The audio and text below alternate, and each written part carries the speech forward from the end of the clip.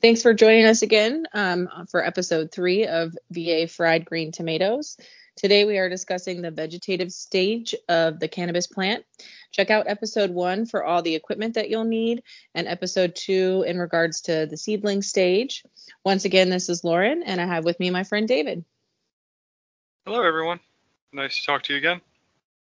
Yeah, so today we're going to be talking about the vegetative state of a plant.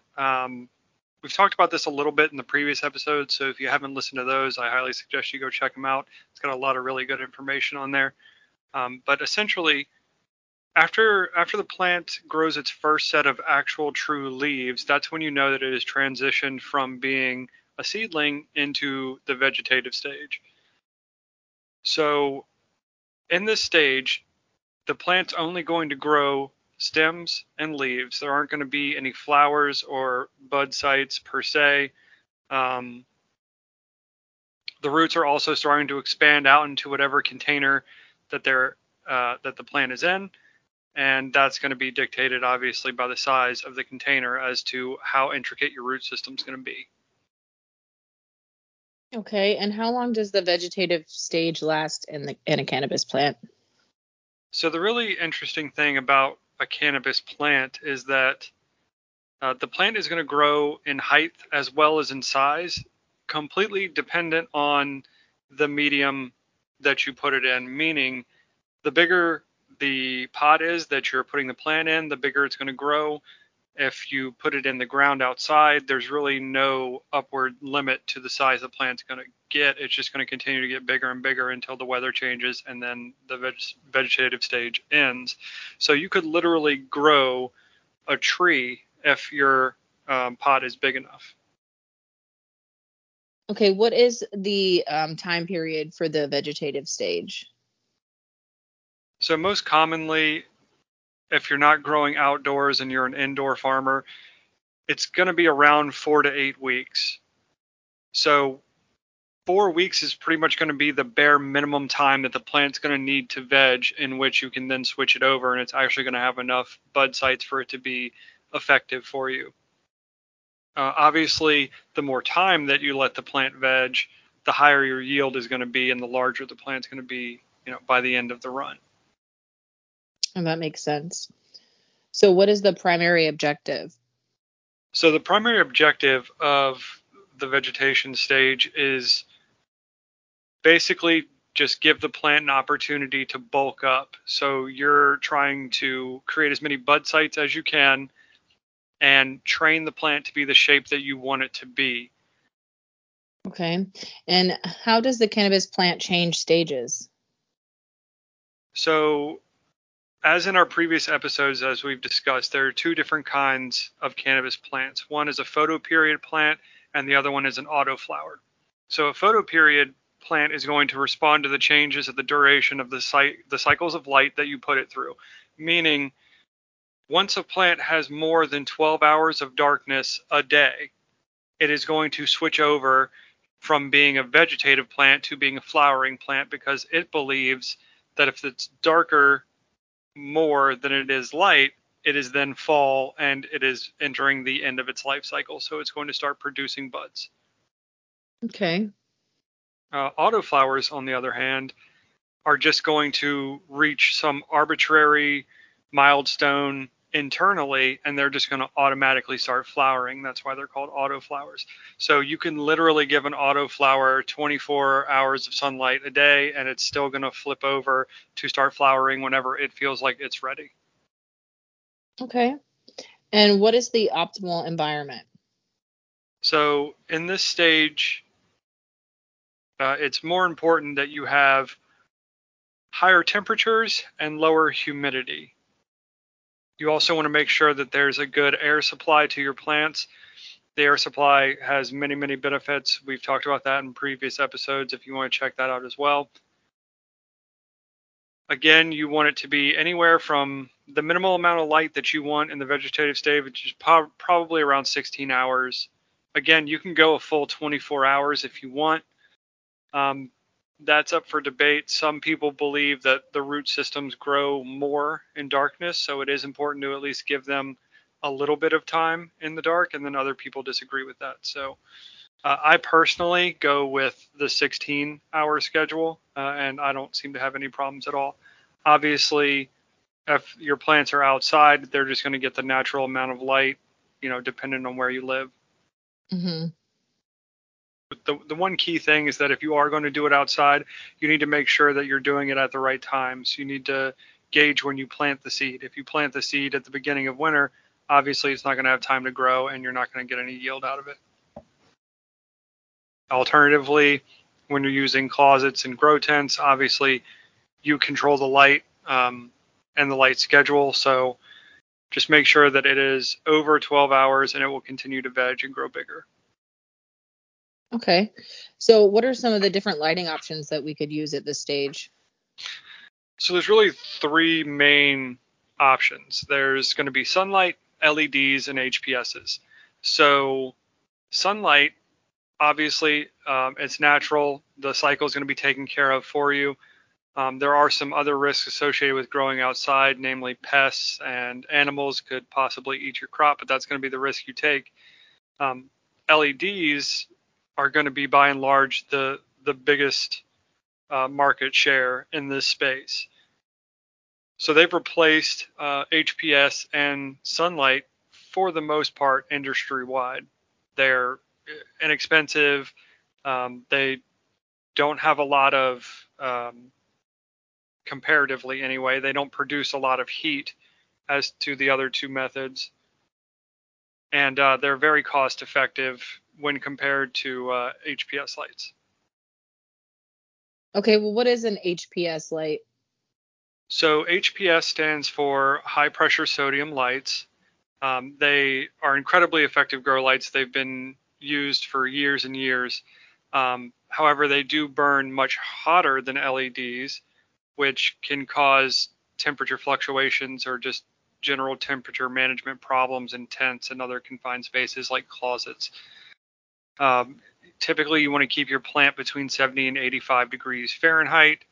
For anyone not on that system, that's 21 to 30 degrees Celsius. But you should never go above 90 degrees Fahrenheit, 32 degrees Celsius, or below 60 degrees Fahrenheit, 15 degrees Celsius. That's kind of the range you want to stay in throughout the vegetative phase of the plant. Okay. They need, so seedlings need very, very high humidity to stay alive. Vegetating plants don't really need that. They've kind of established their root system and they're safe in lower humidity environments at this point. Mm-hmm. And what is the best way that the plant can get the food it needs at this stage? So vegetating plants need micronutrients for their basic building blocks of life. This means heavy nitrogen content is essential, whereas on the other hand, phosphorus is less so.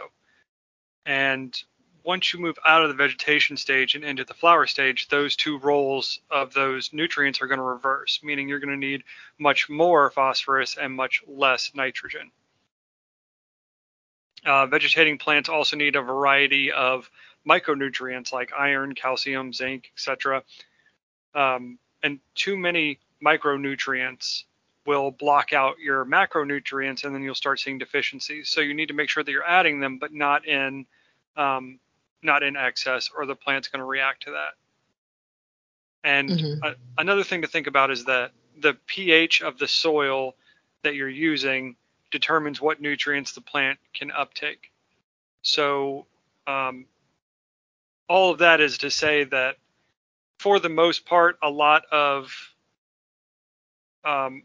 companies provide a range of products that have these specific nutrients in the correct dosages. So there's potting soil, like a Fox Farm potting soil will come out of the bag and already have all these nutrients in them.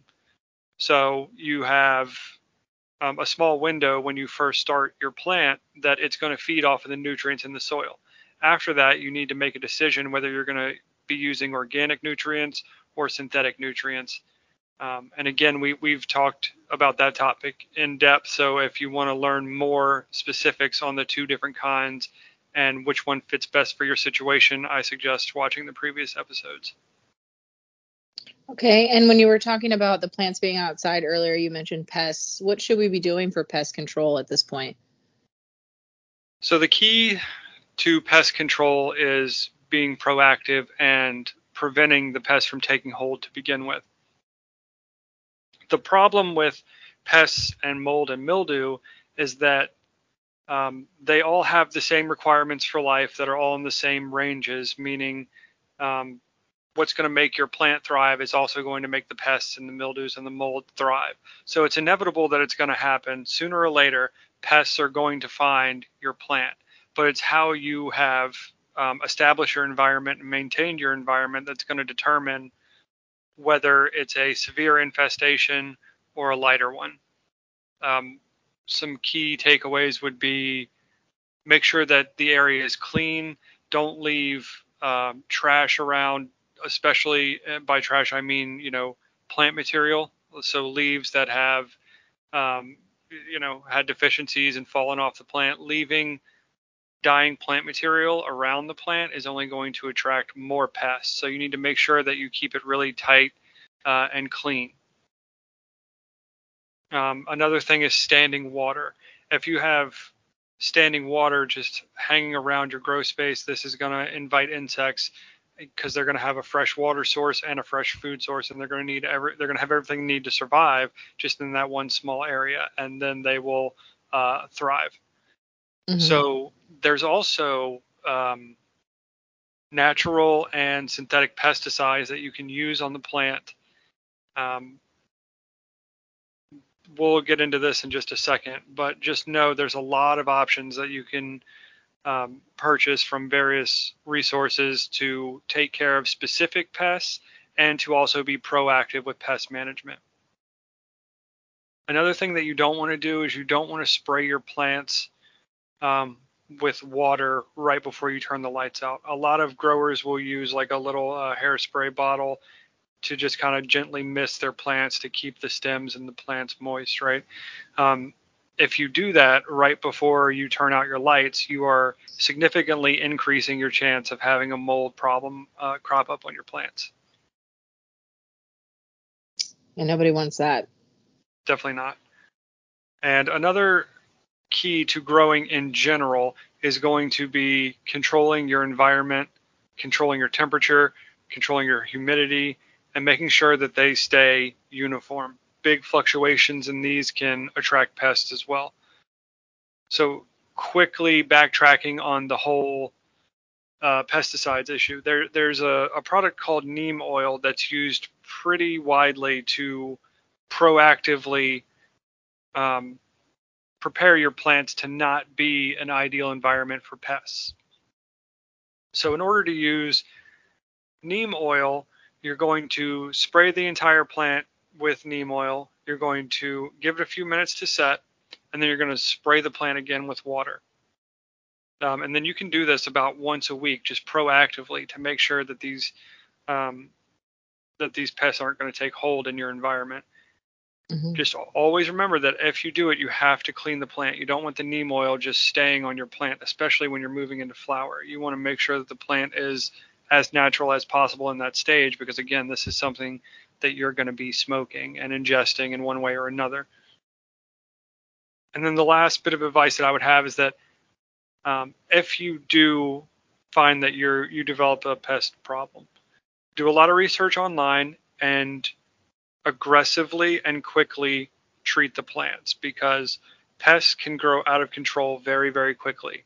And when they do, it's highly likely that your plants will either have such an impact to the yield that it will no longer be worth growing, or they will just outright kill the plant. Mm. Okay. So the good news is that when a plant is in vegetation, it will heal much, much quicker, and it will bounce back much quicker than a plant that's in flowering or a seedling that will just, succumb because it's so small and so weak. So it's always good to make sure you're going to do whatever you're going to do to manage a pest situation before you switch over into flower. Trying to manage pests while in flower can have serious, serious impacts on yield, or like I said, potentially even kill the plants. Right. Okay. And what about transplanting at this stage? So transplanting is, you're going to understand transplanting more as you go. So the key is to always make sure that you're having the right size container for your plant. Um, Transplanting a small plant into a big pot is going to cause problems because you're going to have difficulties getting the correct mixture of water and air for the roots. Obviously, when you water a pot, you're going to have to water the entire pot so that you get an even level of moisture. The problem with that is that the roots are not extending through the pot evenly, meaning that it's not going to dry out evenly. So you may think that your plant is dry when in fact it's just that portion of the soil that's dry and the plant actually has plenty of water. And then you end up overwatering and, adversely affecting your plant due to that. Right. So it's key to start the plants in an appropriate size container. Like, um, obviously it depends on the origin of the plant. If it's a seed or just a small seedling, then solo cups are going to do. If it's a cutting that's a little bit larger, you could go for a small pot. But generally, after about a month and a half to 2 months, I'm going to transfer it out of a solo cup into something a little bit larger, like a small pot that you can get from a local gardening store.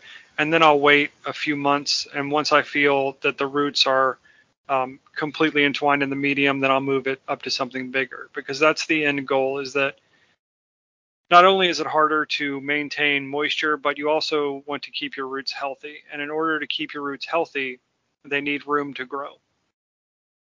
So you don't want to not transplant into something bigger, because then you will get root rot, things like that will happen to your plant if you don't, get in front of that problem. Right. Okay. I've heard growers talk about training and pruning in the vegetative state. Can you tell me more about what that is and how to do so? Yeah, absolutely. So a vegetating cannabis plant is going to grow very, very rapidly. You can literally, watch it grow throughout the day. That's how quickly it's moving. And your primary objective in the vegetative state is to shape the plant the way that you want it to be shaped. The way that you want your plant shaped is going to be determined by what type of a grow space you have it in. There's a variety of techniques that you can use to manipulate a plant and change its shape. Okay. And why do I want to train and prune? So you want to train your plant in general because in the wild, a cannabis plant is going to look like a Christmas tree. It's going to be cone shaped. And some strains have been known to grow 20 feet tall in just a couple months. Mm-hmm. Obviously, that's not what you want if you're growing indoors, because a cone shape works well for sunlight, for a light source that is very strong and very far away. Mm-hmm. If you're growing indoors, the cone shape is not ideal, because the only stem that's really going to get adequate sunlight is going to be the stem at the very top, and the rest of the plant isn't going to be getting the energy that it needs to photosynthesize and grow the buds. So that's why we deploy training techniques, and there's a few different ones that we can talk about. So there's low stress, and then there's high stress training. Low stress essentially means that you're gonna gently but persistently manipulate the grow cycle of the plant by bending leaves and creating an even canopy. Low stress training means you're not going to be cutting into the plant at all. You're not going to be breaking anything. You're not going to be causing any damage that would stress the plant out. And again, the reason that you want to do low stress training is to create an even canopy so that you can optimize the production once it's in a flowering state. And again, you Mm-hmm. want to do this by making sure it's completely level. That way, every single branch is receiving a similar amount of sunlight and will grow evenly with the rest of the plant. If you don't do that, generally, and when you grow it naturally, you're going to have very, very big buds at the top of the plant and then very, very small buds at the bottom of the plant. Right. Okay, that sounds good. Can you give me some examples of low stress training? Yeah, so what a lot of gardeners will do is they will go to their local hardware store, their gardening store, and they will get gardening wire. And what you do is you take the gardening wire or string or whatever you want to use, you take the tallest branches and then you very slowly and very gently bend them little by little. You don't want to hear a snap. You just want to slowly bend it very, very gently and then tie it down with one of those, either a piece of string or twine or whatever you're going to use, and tie it down to where it is level with the height of your lowest branch. And then you're going to take the second highest branch and you're going to very gently, very slowly bend that one and repeat the process until there is one even canopy, one even layer of bud sites. Okay. Okay, well, thanks for the information about the low stress training. What about high stress training? Okay, so high stress training is exactly the opposite. Again, remember low stress means you're not breaking anything, you're not damaging anything. You're stressing the plant out just by uh, limiting its ability to grow upwards toward the light like it wants to. But that really doesn't adversely affect the plant at all. Whereas high stress training means that you're going to be doing something significantly traumatic to the plant to get a reaction. For example, if you have a bud site, you're going to notice a bud site by what looks like a little, a little bud of growing leaves coming out, and then those leaves are going to spread out, and then the center of those leaves is going to be another bud site where new stems are forming. If you take that and you cut it off of the plant or you break it off of the plant, that's called topping. And what happens is when you do that, when you take that little node and you break it off of the top of the plant, it's going to grow two nodes in place of that one node that you just ripped off. So you do that once, and where there was one bud site, now there's two, and you let that grow a little bit, and then you top both of those, and those two also double again. So what was one bud site by topping twice is now four. Mm-hmm. So when you do this all over the entire surface of the plant, you're doubling or quadrupling your yield in the long term, but high stressing, doing high stress training on a plant is going to affect its growth significantly for the short term. So the moment that you break that top off or cut it off or whatever you're going to do, Mm-hmm. the plant immediately reacts by sealing off the wound, and then it'll start to bubble up at the base of that node.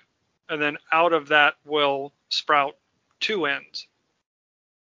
But in the time that it's taking to remake the progress of the top that you destroyed, it's not going to be growing vertically anymore.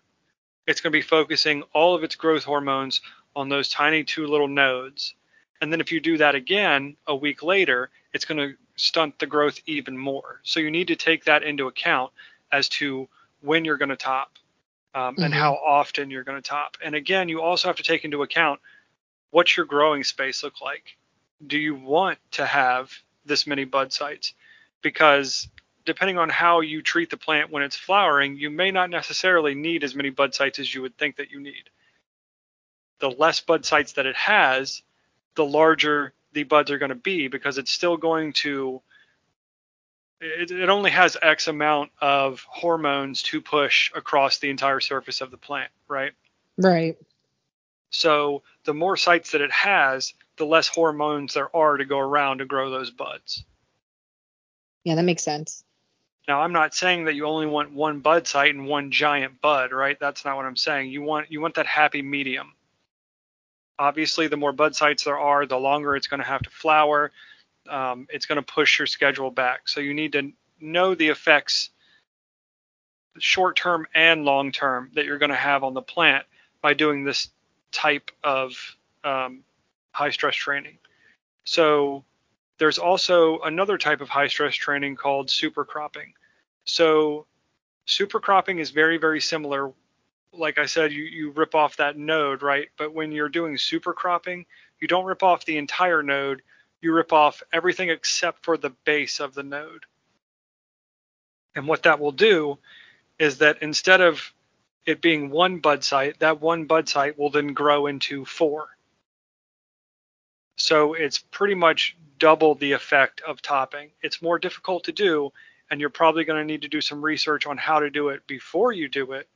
Mm-hmm. But when you super crop, you can significantly increase the number of bud sites in one specific area of the plant. Okay. And again, all of this is the reason for doing all of this is a concept called apical dominance, which is where the central stem of the plant is dominant over every other stem. It's going to grow more, it's going to grow larger, it's going to grow faster, and it's going to give you bigger yields. If you can break that mentality inside of the plant, it will treat all of the branches evenly and then evenly distribute that growth hormone where you get a consistent bud size across your entire yield. Mm-hmm. Okay, so I think we're pretty good on the topic of training. And what we need to discuss next, I guess, is pruning and what we do in regards to that. Okay.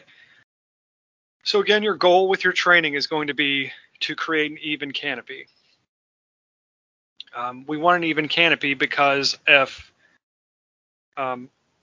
each bud site on the plant needs an adequate amount of sunlight to grow good sized buds. Mm-hmm. Once you have an even canopy, anything that is not a part of that canopy is no longer going to be getting direct sunlight, meaning that it's not going to produce meaningful buds that will do anything for you in the long run. Not to mention, the more of these sites that are below the canopy that are not getting light, they're not only not developing long term into buds that are really going to give you any significant weight, they're also drawing those growth hormones from the bud sites that have adequate light and will stunt the growth of all the other bud sites. So what this means is that once you've done your training and you know this is going to be your established canopy, you need to constantly be maintaining everything below that and making sure that it's cleared out on a regular basis. I usually do this around once a week. And then right before I switch into flower, I will do a pretty significant defoliation, get rid of all the extra leaves and bud sites and make sure it's looking correct of how I envisioned it when I did my low stress training. And this is something that isn't going to end. As soon as you have that established canopy for the rest of the plant's life, you're going to have to maintain it. Even through flower, it's going to constantly try to create buds lower. But the more that you clip those lower stems and branches and bud sites, the more growth hormone it is just going to shove up into your canopy and give you a much better yield. Okay, that makes sense. So how do we know when the vegetative state is over and we need to move on to flowering? What are some key things to look at or to be aware of? So I think the biggest thing to be aware of in that situation is that however big your plant is, as soon as you switch it over to flower, just assume that it's going to double in size. So know that know the maximum distance that you can raise your light and know how big the plant should get once you flip it over to flower. Obviously, it's going to be a problem if the plant's height exceeds the height of the grow tent or the closet or whatever your grow space looks like, right? So that's definitely Mm-hmm. something to take into account. Another thing you're going to want to look at is the overall health of the plant. If you want a healthy flowering stage, you need to make sure that you are having a healthy vegetative stage. And that's going to come with experience and understanding your particular method of feeding your plant and understanding the deficiencies of a cannabis plant and what it looks like and what it means when you see plants doing certain things. But you want to make sure that it is in an acceptable size, that it is in good health, and you also want to make sure that you have identified the sex of the plant. If you switch a vegetating plant over to flowering and you think it's a female but it is a male, it is going to pollinate all the plants and your buds are going to have a lot of seeds in them, and generally it's going to be more difficult to smoke, it's going to take more time, so on and so forth. So just make sure that you are 100% certain the sex of your plant before you decide to switch everything over into flowering. Okay. And what are some ways we can tell the sex of the plant? So a female is going to, at the base of the stalk where the fan leaves are coming out of the main stalk, as well as on the bud sites, you're going to start seeing these little white hairs that are called pistils. Each bud site will have two, and then at the base of the stem and the stalk, going down the main stalk, you'll see little hairs coming out of there as well. That's how you know it's female. Males are going, instead of having those little hairs, they're going to have little sacs. They look almost like little peas. That's about the size and the color for you to look at. So late in a vegetative stage, the cannabis plant is going to start showing its sex, indicating that it is in fact ready to switch over at any point from there on down the road. So you want to make sure that you know what you have so that you don't ruin your yield. That makes sense. All right. Well, that sounds good. I think we've learned a lot today about the vegetative state. And if anybody has any questions, please reach out to us via email at vafriedgreentomatoes@gmail.com. You can also follow us on Twitter and ask us any questions there. I believe in the next episode, we're going to be talking about the flowering stage of the plant. So if you have any questions in regards to that or any topics you want us to cover, just reach out and let us know. We appreciate you joining us today, and we look forward to seeing you guys the next time. Have a good one, everybody. Thanks.